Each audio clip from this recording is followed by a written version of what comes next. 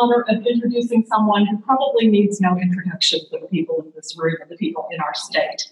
But I'm going to do it anyway because this video will become a part of the archives that will remain in history as a record of the contributions of Representative Jim Wayne.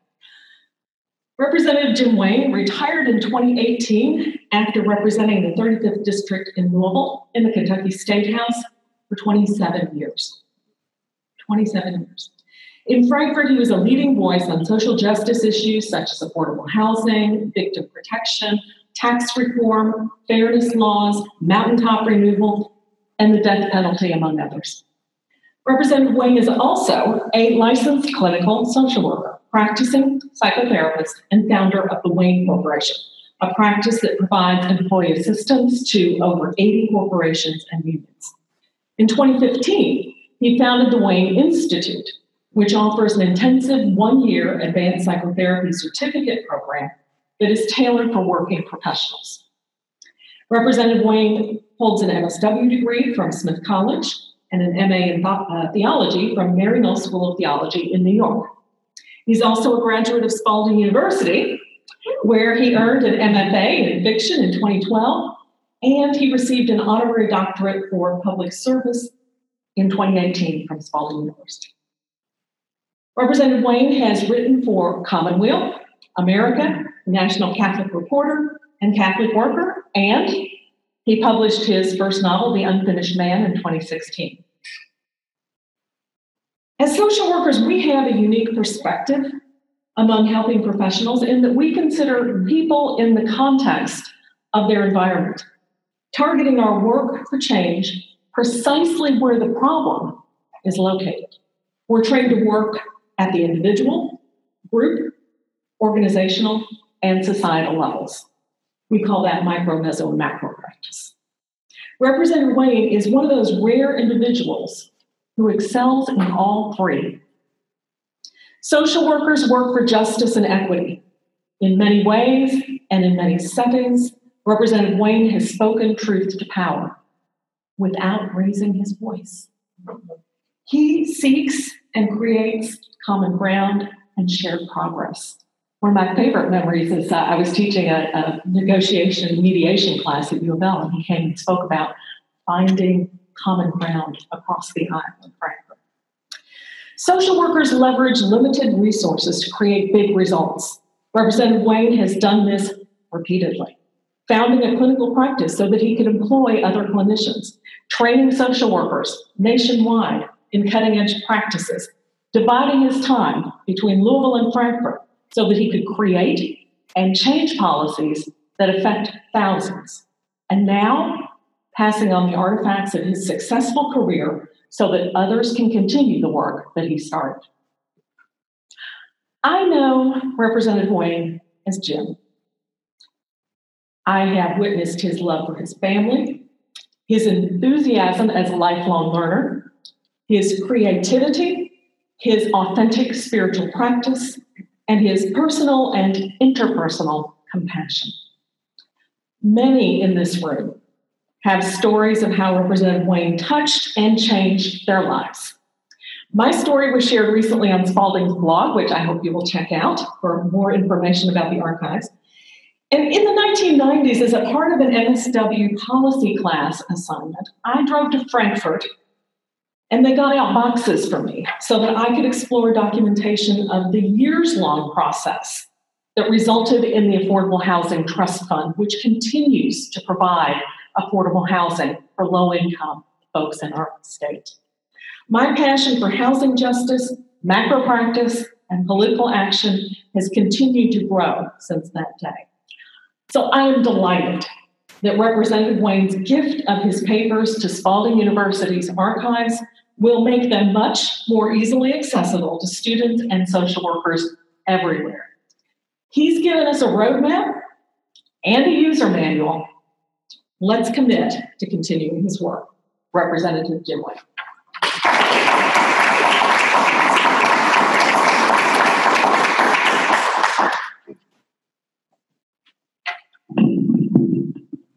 Good evening.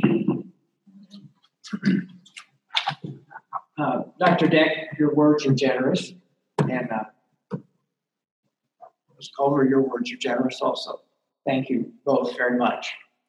I also want to thank several people who have made the transition of all the documents, materials to Spalding possible.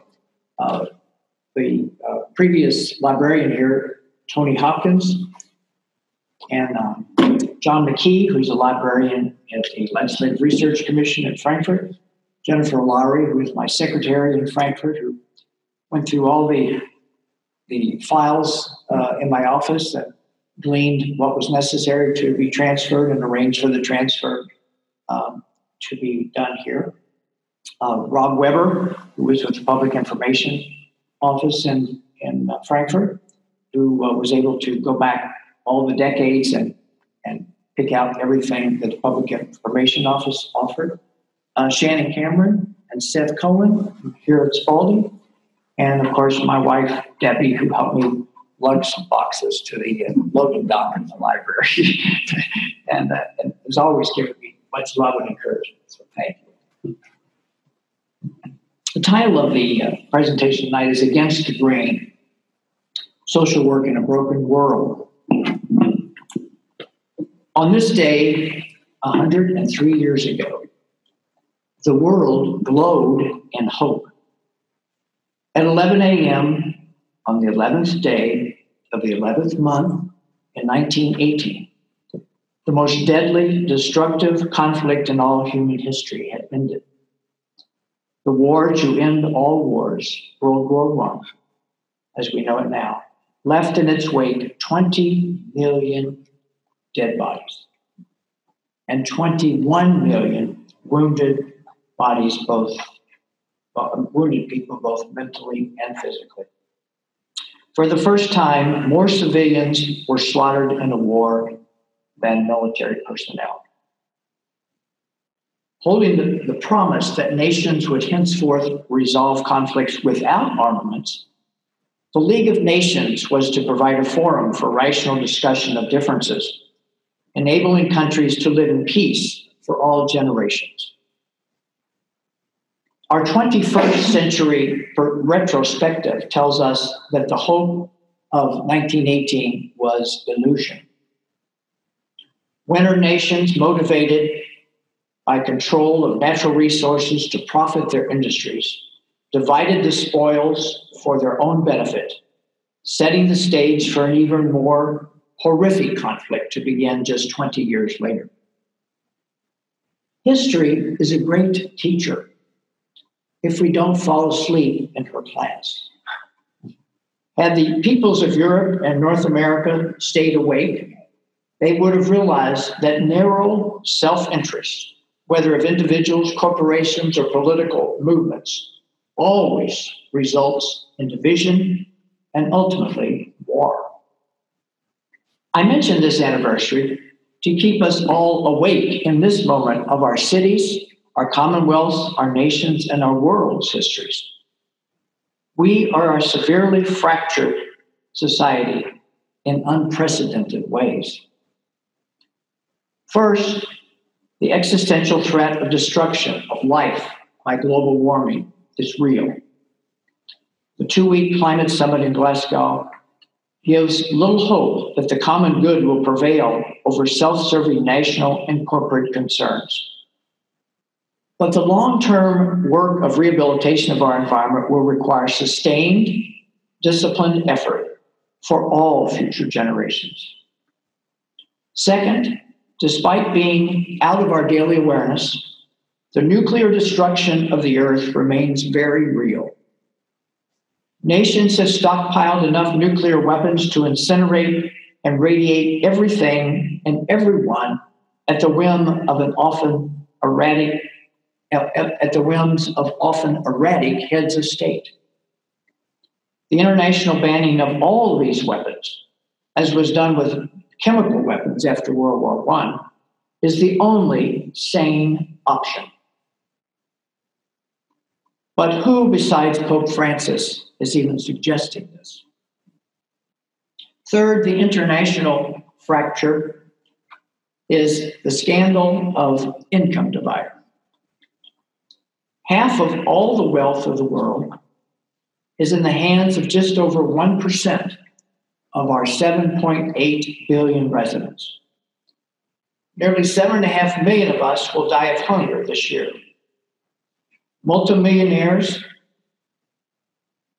and scandalous expressions of conspicuous consumption waste millions of dollars shooting themselves and their chums into space for a few minutes, while on the streets of our cities and towns below, the dispossessed, the defeated, mentally and physically ill crawl under highways and in abandoned buildings to find shelter for more than winter chill. Fourth, add racism to the litany of killing divisions among us. The eruption of protests across the world and the reactions to the murders of George Floyd and Breonna Taylor, among many, gave energy to the cause of bridging our racial chasms. The long history of domination of one race, tribe, nation, ethnic, and religious group over another has no place in the world that is shrinking more and more with transportation and technology. Now, as we weigh these and other international and neighbor-to-neighbor divisions and crises, it's easy to be overwhelmed with despair. The world is on a path to imminent self-destruction, led by small-minded humans unwilling to look beyond their immediate needs. To say that social workers have the ability to address divisions and selfish fears is an understatement. We need to look no further than Jane Addams to understand our history is full of skilled, passionate, intelligent people who have reshaped public policy for public good from the halls of Congress. And I think of Senator Barbara Murkowski, a social worker from Maryland, Congressman Ron Dellums, a congressman from California, who was like the AOC of his day. And also think of the cabinet room of the White House, where Secretary Harry Hopkins, a social worker, was not only the Secretary of Commerce, but he was in charge of the Public Works Administration during the New Deal. Part of the education and training of social workers is understanding how policy is made and how to influence its making. Many young social work students and practitioners are familiar with the work of Bruce Jansen and Jessica Ritter in explaining the necessary tools to be effective voices for those on the margins, those that are speechless in their suffering.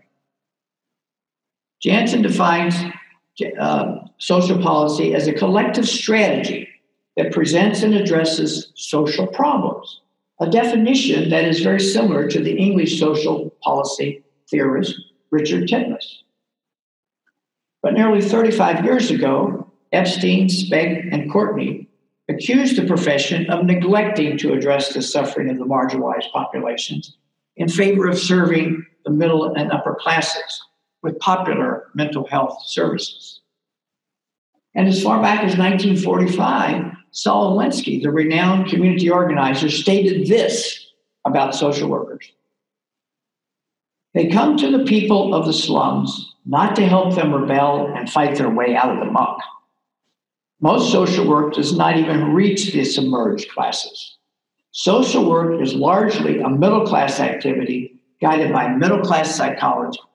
In the rare instances where it reaches the slum dwellers, it seeks to get them adjusted to their environment so they will live in the hell and like it. A higher form of treason would be difficult to conceive. Not exactly encouraging words. But the observations of the profession's critics are valid in some ways.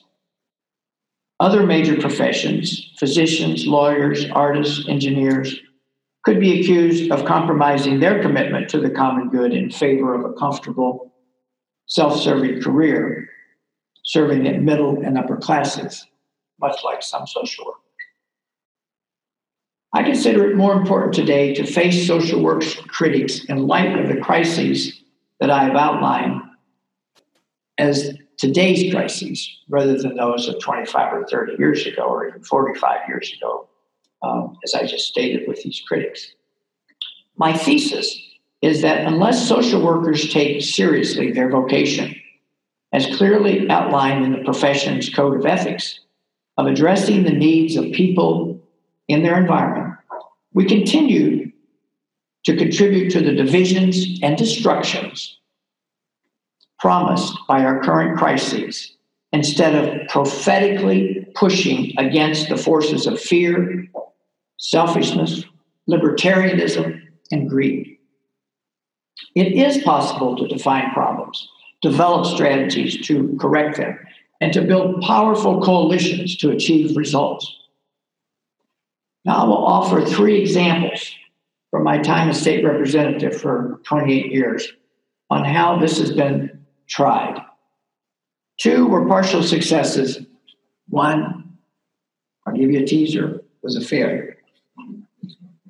The week after I was sworn into office in January of 1991, I received a handwritten letter, now in the archives of the library, from Mrs. Jeanette Luzzy, who lived in a small home in the working class neighborhood called Ashton Adair. It's located between the Louisville Airport and the State Fairgrounds. And if you didn't know it was there, you wouldn't pass by it and recognize it was there unless you knew it. She was astute enough to know that the proposed new expanded railways at the airport, planned to meet the needs of the International UPS Corporation, meant that her home and dozens of her neighbors' homes would be subject to the roars and air pollution of jumbo cargo jets taking off and landing at all hours of the day and night. In the letter, she asked me to help her and her friends to convince the government to buy their homes at fair prices so they could all move away. Were they to sell their homes privately, they would do so at heavily deflated prices, leaving them strapped to find new residences elsewhere. And of course, they would be deflated because of the circumstances caused by the government and the corporation. My immediate response was to meet Mrs. Luzzy, as a good social worker, and some of her neighbors in their homes to understand their environment, their proximity to the airport, and to hear their concerns and their fears. With time, I came to understand these people felt powerless to change what was about to befall them. Little did they realize how much power they possessed once they were organized and strategically worked to take on corporate and government officials who had overlooked the harsh impact of their plans. And by the way, these plans were all developed by the power elite of our city behind closed doors. So they were overlooking these folks and what I would consider economically fragile citizens in our city. Now, knowing the ways of government and armed with the core values of respect for individual and the common good, I worked with, guided, and learned from Mrs. Luzzy and her community. I suggested they incorporate as a neighborhood association, recruit a pro bono attorney from a powerful downtown law firm, form a political strategy, and begin the process of changing what was about to befall them.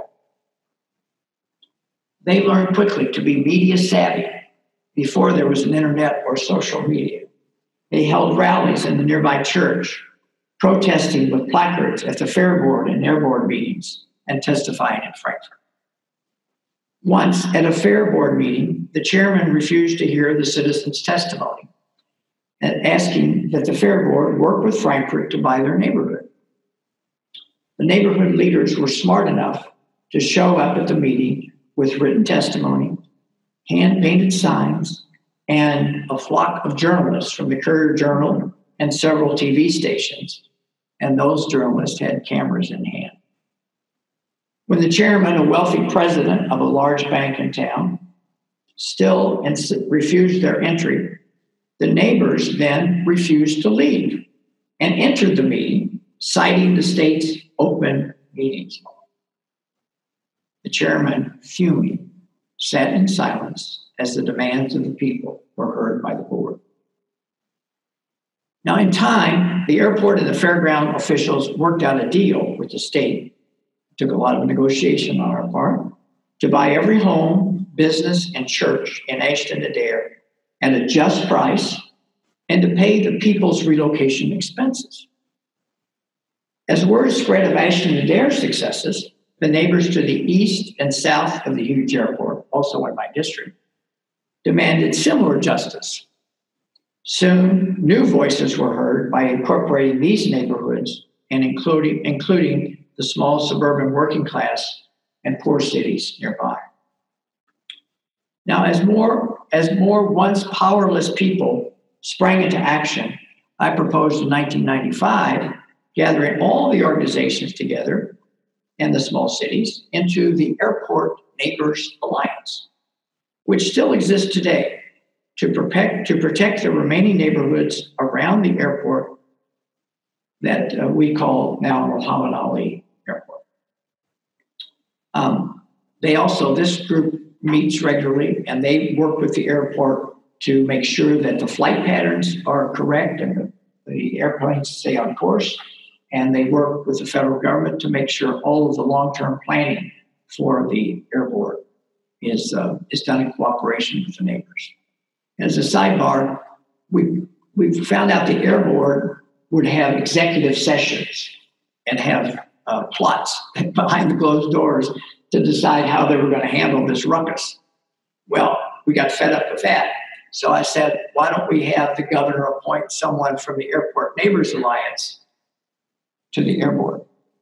So the Airport Neighbors Alliance would have always a representation and that we would always know what's going on at the Air Board meetings. It passed the House and it was over to the Senate. On the day that it was to pass in the Senate, the Air Board, behind closed doors, I guess, voted a resolution condemning the legislation. That's the heaviness of their hubris. But the legislation passed, the governor signed it, and the governor then assigned someone from the Airport Neighbors Alliance to be on the board. That's what we call power. In time, things did work out. And in the end, over 10,000 people were relocated with the persistent efforts of ordinary people patiently and strategically working together to protect themselves and their vulnerable families. The second example of advancing social justice is the development of the Kentucky Affordable Housing Trust Fund, which Stacy had mentioned earlier. I didn't know you were going to say anything about that. In my first legislative session, I co-sponsored the bill to establish this fund, which would make money available to nonprofits and local governments to build and rehabilitate much-needed homes for Kentucky's poorest citizens. This was in 1992.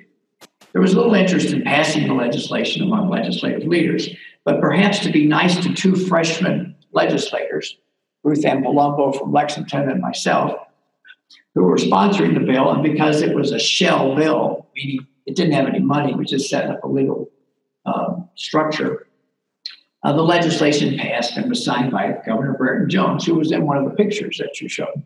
And she, by the way, he was with one of the leaders of the Ashton-Adair neighborhood in that picture, which was really nice.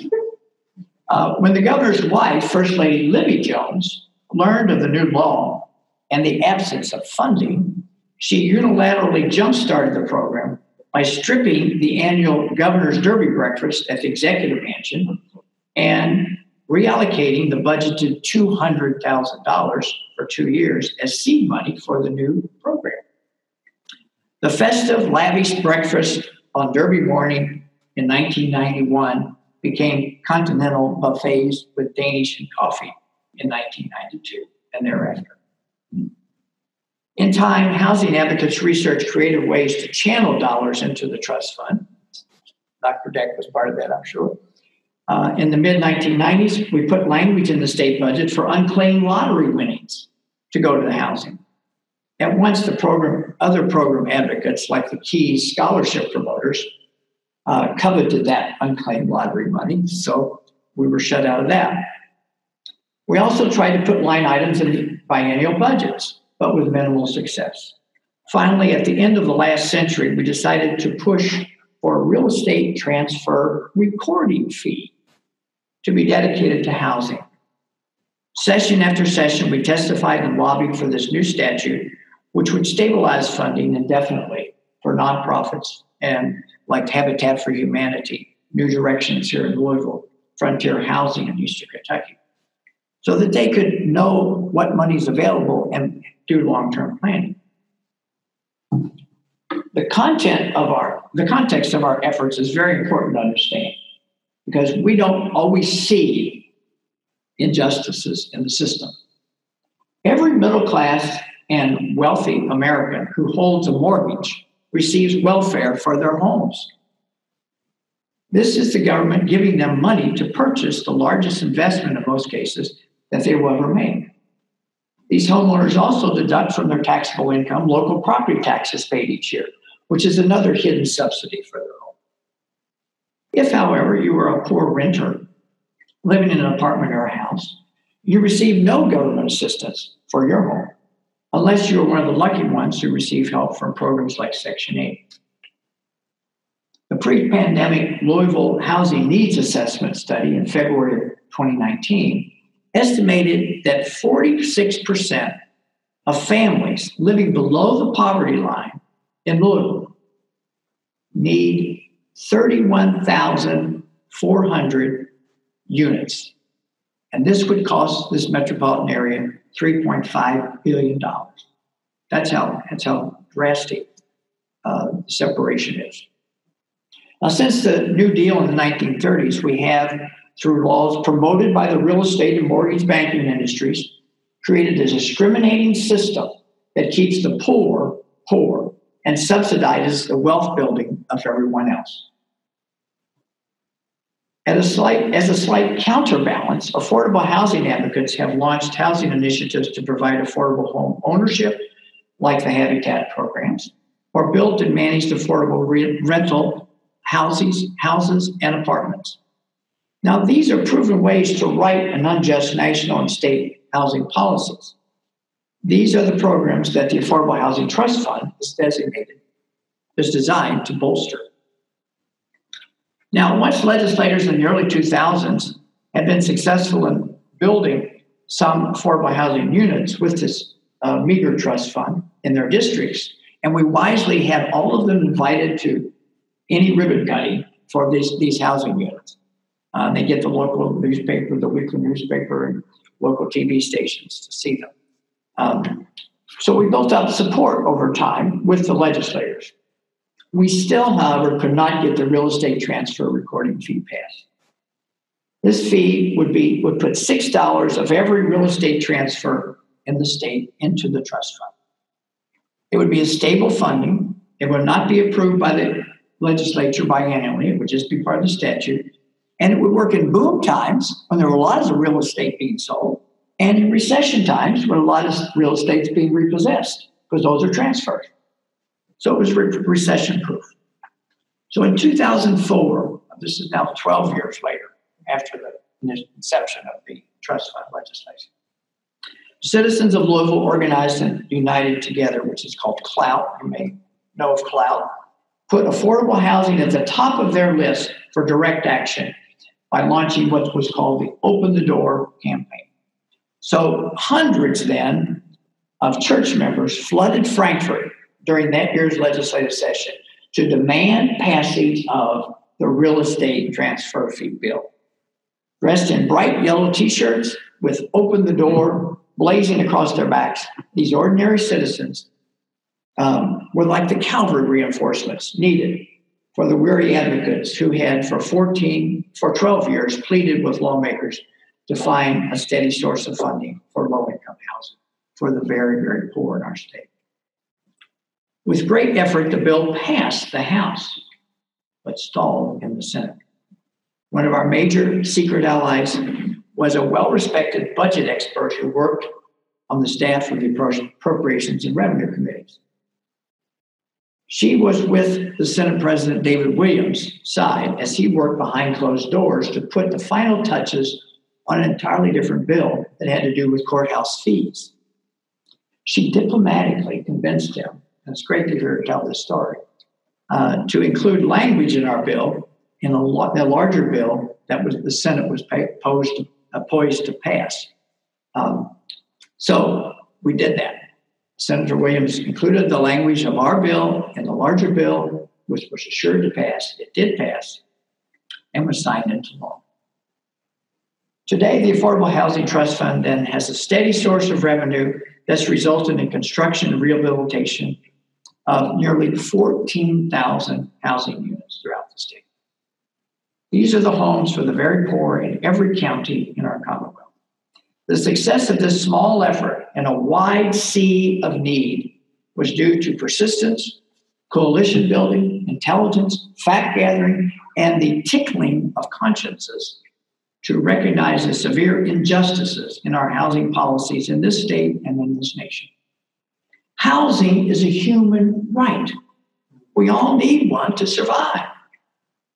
We have a long way to go to make this right a reality for millions in our land, as is evidenced by just walking the streets of Wood. The third and final example on social policy advocacy is tax reform. It is now time for your naps. Who gets excited about tax policy? Accountants, maybe. But most of us don't understand taxes and thus ignore them except when April 15th looms on our calendars. But let me try to keep you awake by telling you how fundamental taxes are to addressing injustices. When tax policy favors the wealthy, the gap between the rich and the poor widens. Shallow politicians curry favor by demanding we cut taxes. When this happens, the vulnerable suffer the most because government services, from public schools to clean water to functioning roads and bridges to social services, suffer. So ensuring that we have fair, adequate, flexible ways to tax one another should be paramount in any society. Kentucky, like many states, has a system that is not fair, is not adequate, and is not flexible. By the late 1990s, over 15 different commissions, task force, revenue experts predicted Kentucky would suffer major deficits if we did not reform our outdated, unjust tax laws. Working with Kentucky Center for Economic Policy and the Kentuckians for the Commonwealth in 1999, I proposed a comprehensive tax reform bill to right our Commonwealth's wrongs. The bill increased slightly taxes on the wealthy, lifted the tax burden from the poor, and increased revenues by hundreds of millions of dollars for the state, which would avoid the shortfalls that were predicted. We struggled to get a budget committee chairman to even give us a hearing. Finally, late one night, after the committee completed its work, the Appropriations and Revenue Chairman, Representative Harry Moberly from Madison County, looked at me and said, Representative Wayne, he had kind of a mountain drawl, we have a few minutes left. Would you like to bring your people to the table and tell the committee about your bill that you have? Well, I looked around and realized only Democrats remained seated in the committee dais. The Republicans had all gone to the executive mansion to meet with Governor Ernie Fletcher, the first Republican governor in 2 generations. Well, at the end of our strong testimony about the injustices of our tax system and the remedies that we were proposing, the Republicans had slowly returned to the room.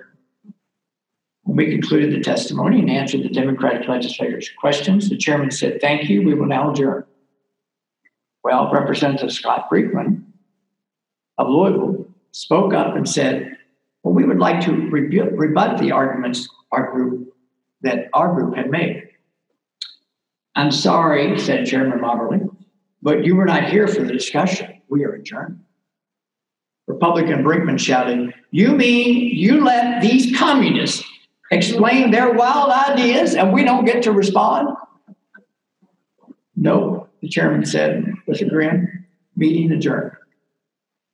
Unfortunately, despite this dramatic encounter, this was the only time the bill got a full hearing in any committee. Special interest groups who had filled the campaign coffers of Democrats and Republicans had leaned on legislative leaders to never give our bill a vote in a committee, let alone on the House floor. So from 1999 to 2018, I kept introducing the bill every year. Our coalition of advocates did swell. But in 2016, conservative, pro-wealthy Republicans had total control of the executive and legislative branches in Franklin. They passed bills that made our tax system even more unjust and inadequate. The results we are living with today: a failing retirement system, failing public schools with poorly paid staff, increased college tuition for community and technical colleges and university students, social service system with over 600 caseworkers fleeing their jobs due to near poverty wages and unmanageable caseloads, weakened enforcement of environmental laws, and state parks with lodges and facilities neglected and shabby. Now, the Biden pandemic money will temporarily stop the fiscal bleeding, but shortly we will return to a state tax system that cannot serve us. It especially cannot serve the most vulnerable among us. The first two case examples I've given tonight prove to be partial successes. 10,000 human beings, if they survived the crisis with government and corporate elites, for some had committed suicide or died from the stressful uncertainty awaiting airport relocation. They are in new, quieter homes. Nearly 14,000 individuals are in cleaner, safer, affordable homes due to the Affordable Housing Trust. But the efforts behind tax reform have been a failure. An analysis of these mixed results leads us to ask more penetrating question that few dare to consider. Until we address the fundamental injustice of the capitalist economic system, will not all our advocacy efforts for the marginalized be just nibbling around the edges of injustice? They're doing much good, yes, but still falling far short of what we as a society are capable of achieving. Reading the experts' research papers and books about how to be effective policy advocates is most valuable in lifting some of the multiple burdens carried by those with limited cognitive abilities, those with mental and physical illnesses, those who have been shortchanged in life growing up in homes with violence, addictions, chaos, failed schools, and filth. But in analyzing our economic system over my 30 years in Washington and Frankfurt, I'm convinced that those served by social workers are in a boxing ring with two hands tied behind their backs, facing a fit, well-trained opponent with horseshoes hidden in their gloves. Corporations and the financial elite now know how to work government and the economic system to their advantage, as they have done since the nation's inception. Today we have, with unlimited secret political campaign contributions, legalized bribery, in the words of Wendell Berry's late brother, John Berry, who was a state senator and a great mentor to me. These contributions to Kentucky House and Senate leaders contaminate the judgments of these elected officials in order to block or promote bills that maintain the structural legal advantages of corporations and the rich. Now, unless this resulting cancer is radiated, chemically destroyed, or surgically removed, democracy is in peril. The proper role of the democratically elected government is to harness capitalism's injustices and greed with laws, regulations, and the promotion of workers' voices and workers-owned workplaces, as have been proven so successful in the Basque region of Spain over the last 70 years. This is going against the grain of America. It is the task of social workers to lead this effort, not to be satisfied with gradualism and temporary fixes. The source of so much misery and injustice is in the hearts of insecure people who turn to greed to fill their emptiness. If you doubt 1 minute that insecurity and greed are not at the root of our social ills, Look at the struggle our world is having with global climate destruction. We know what is happening. We know the solutions, and we know it will all get worse and destroy us unless we act now. But when a senator in charge of the American environmental policy is protecting his $500,000 a year profit from his West Virginia coal company and receiving literally millions of dollars in re-election campaign contribution from the fossil fuel industries, something is dramatically wrong with our systems of economics and governance. In conclusion, I return to 1918 and the end of World War I. Jane Addams, the most notable of social workers, was raised in a Quaker home and carried that religious tradition's pacifism into her adulthood. When World War I broke out in 1914, she attempted to negotiate peace on the international stage. Failing that, and with the U.S. entry into the European War in 1917, she spoke out against the war and against much and received much criticism from the dominant culture. As she had done in supporting striking workers in the violent labor dispute with the Pullman Rail Company in 1896, and as she would do in fighting sexism, racism, and inequality, she faced harsh criticism and financial threats to the running of her Hull House in Chicago. As Jonathan Hanson has written, she, along with contemporaries like William James, John Dewey, Eugene Debs, W.E.B. Du Bois, and Louisville's own Louis Brandeis, repudiate acquisitive individualism and laissez-faire economics, delineating a model citizenship that encourages Americans to embrace a social democratic ethic that reflects the interconnectedness and mutually dependent nature of life in the modern world. Its results would be to secure the blessings of liberty and property by ensuring their universal distribution. This is a challenge to all forms of discrimination, whether by sex, race, or economics. Louise Knight, in her work Citizen Jane Addams and the Struggle for Democracy, calls Addams a pragmatic radical who promoted village kindness that challenges an economic system that finds single mothers holding down 2 or 3 jobs at a time, struggling to balance their budgets with being emotionally available to their children. This filthy, rotten system, as activist Dorothy Day once said, every day is working against these mothers and billions of others similarly marginalized. Timid, compromised lives of safe social workers need a conversion of heart. We need bold, intelligent, strategic, prophetic voices in the halls of government, in our neighborhoods, in our therapy rooms, in cities, in villages, in factories, and schools, calling us to radically alter the rules in favor of justice and protection of our Mother Earth. This is difficult, challenging work. We will face failure and few immediate successes. But we must sustain one another with compassion. We must sustain ourselves with a disciplined spiritual life, rooted in daily periods of extended silence, letting our highest ideals be nurtured by a higher power. Together we will, in the course of the long struggle, heal our broken world. This will not be fully realized in our lifetimes, but the contributions we make in our brief years will add to the efforts of many others that we will never know. To ensure goodness wins over evil is our goal. For goodness carries with it an infinite power that is yet to be unleashed across this land and the entire earth.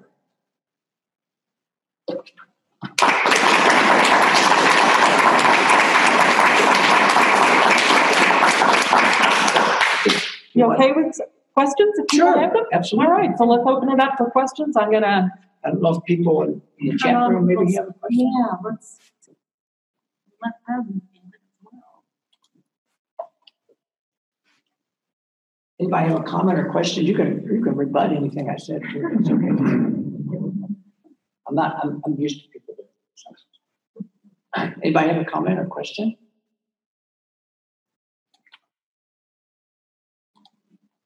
There's one in the back. Okay, yes. Hello, I enjoyed that. I only got half the speech, but I enjoyed that. Thank you for that. It's very educational for me. Mine and No, I just wanted to. Here it is. not only not very I was. When is it? It's over. It's just he's taking questions. that I have seen. So, what shaped that for you? The care for having the average citizen, not just overweight. It shaped you. What was that thing in your life that said, hey, this is my mission. I can't remember where I learned that as a career. Wow, that's a great question. And can you repeat the gist of the question for the people? Yes, the question is what shaped my values, my mission in life? Well, I think there were two women. My grandmother. They were compassionate people. My grandmother was poor, very undereducated, a faith-filled woman. She lived on a farm that they moved to during the Depression, and it was a subsistence farm. Her neighbors around her, she knew, were poorer than she was. At least she felt they were. And I remember taking some milk from one of her cows to a family that lived way in the back, off the back road, in a little shack. They had a number of children there. And she said, take that over to the Sad Bottoms. That kind of compassion sticks with the child. Maybe understand. And then my mother was a nurse. She was educated here at Nazareth College because she went to the St. Joseph Infirmary School of Nursing on Eastern Parkway, and they would come here for their science classes at the old Nazareth College. But she would come home from the hospital and share stories of caring for the sick and the dying. And of course, she reflected that compassion, I think, in her own life every day, too. So I would say those two faith-filled women, so they gave me the gift of faith and gave me the understanding of what compassion is. Is that helpful? Yes, I'll never forget what Sigmund Freud is supposed to have said. The hand that rocks the cradle rules the world. Yes. Thank you, Representative Wayne, for your lecture. You didn't say much about healthcare, and I'm curious to hear your thoughts about the burden, the obligation for just about everybody, including even the middle classes, that increasing percentage of healthcare costs are a drain on everybody in terms of trying to make it in the world. I'm just curious to hear your thoughts on legislative activity you were engaged in, and your thoughts about what's the answer with the U.S. healthcare system. That's an excellent question. The question for the people that didn't hear it through the mic is what about healthcare as one of the major issues of our time also? And you're right, I could have included that, I guess, under the umbrella of what the poor struggle with, for sure. But healthcare is a human right, like housing is a human right. Everyone needs it. We all need it. So it should be universally available. In Kentucky, under the two governors, Beshear, we've really expanded healthcare considerably by executive order because of the way the Obamacare is set up. So we've had hundreds of thousands join the rolls of insurance here under expanded Medicaid. But I will say, in the early 90s, under Governor Burton Jones, this was before Hillary Clinton undertook her initiative in the first term of Bill Clinton to set up a healthcare system nationally. Governor Jones was ahead of her. He was quite a visionary. That was one of his top things that he wanted to do. And he did do it. We got something passed. It was pretty good for that time in history. And I was one of the real advocates of that. What happened subsequently is that the erosion of that law by insurance companies primarily and other forces. The lobbying forces in Frankfurt are incredible. The wealthy I mean, people do not see that, but they are amazing how powerful and skilled they are in protecting the wealthy and the corporations. And that's what happened. It was dismantled piece by piece. And then we didn't really recover from that, or fill that gap in until the first governor Bashir, by executive order, expanded Medicare. But I'm one for the expanded Medicare is what we need in this nation. The forces of greed, including the ones here in this city, because we have a major employer in this city that is benefiting from the way the system is right now. But those forces are very strong. They have very powerful lobbyists, and they have very deep pockets to get out money for politicians to fill their campaign columns. So that's part of the system I tried to describe. Thank you. But thanks for that question. Yeah. Yes. How do you think legislators and legislation would change if, everyone had the lens of social work? The question is, how would legislation and social policy, is that right, change if everyone had the lens of social work? My goodness, it would be transformative for the whole culture. It really would. Excuse me. Sometimes it's difficult for people who are not in the social work community or in the helping professions to understand that how strong the forces are out there that are forces of gathering, I would say. People who want to acquire, whether it's money, property, power, prestige, whatever, how powerful those forces are as contrasted with the forces of compassion and justice. But yes, it would be transformative if the code of ethics and our value system was shared universally. That's a great question. Thanks. Jim, we have a question from online. How did you stay motivated in light of the overwhelming political maneuvering that supports capitalism over the human rights of people? How did you stay motivated? Well, you're looking at one of the places, one of the people that helped me stay focused. Let me repeat that question. Possibly. Well, okay. I think they can see it, actually. Okay. Okay. One of the people that helped me sustain myself, it was sitting right here, my wife, Debbie. Because after a day in Frankfurt, and she would hear the war stories of being beat up in Frankfurt, and who was trying to cast aspersions on me or the ideas that I promoted. We could sit across the table from each other at dinner, and she would actually listen to my war stories, and just listening means a lot. So that's I want to obviously attribute much of the sustenance I got to her. I think the other thing that I think I try to reach out to a community of people that are supportive, and some of these people are the advocates for justice in Frankfurt, like the Kentuckians for the Commonwealth, the Kentucky Center for Economic Policy, people of the Kentucky Resources Council, people like Tom Fitzgerald from that group, Jason Bailey from Kentucky Center for Economic Policy, and the multiple citizen leaders and Kentuckians for the Commonwealth. These and other groups, when you bond with these people, we're all working together. It's very sustaining. You need a community to do this. It's not done solo, never. And so that was very helpful.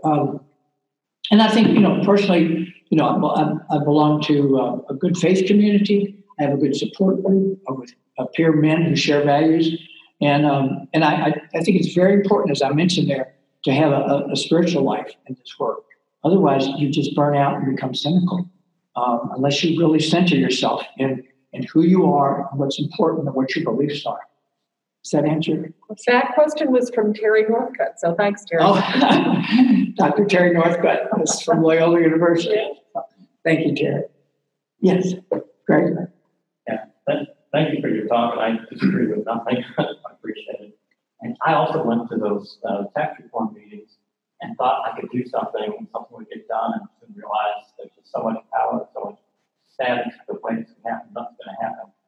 So as I'm getting older, I'm thinking, instead of fighting causes, how do we get more people with compassion? It doesn't matter the specific issue, but we need more people that are willing to help people get elected to office as opposed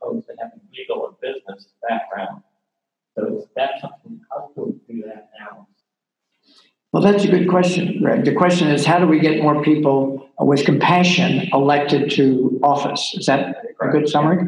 And I think that's a good question. I think it does happen in, it fits and spurts that you get some people. I can think of some, like Councilwoman George, in our Metro Council, a number of other people in Metro Council, and certainly people like Representative Joni Jenkins, very compassionate woman, faith-filled, compassionate woman.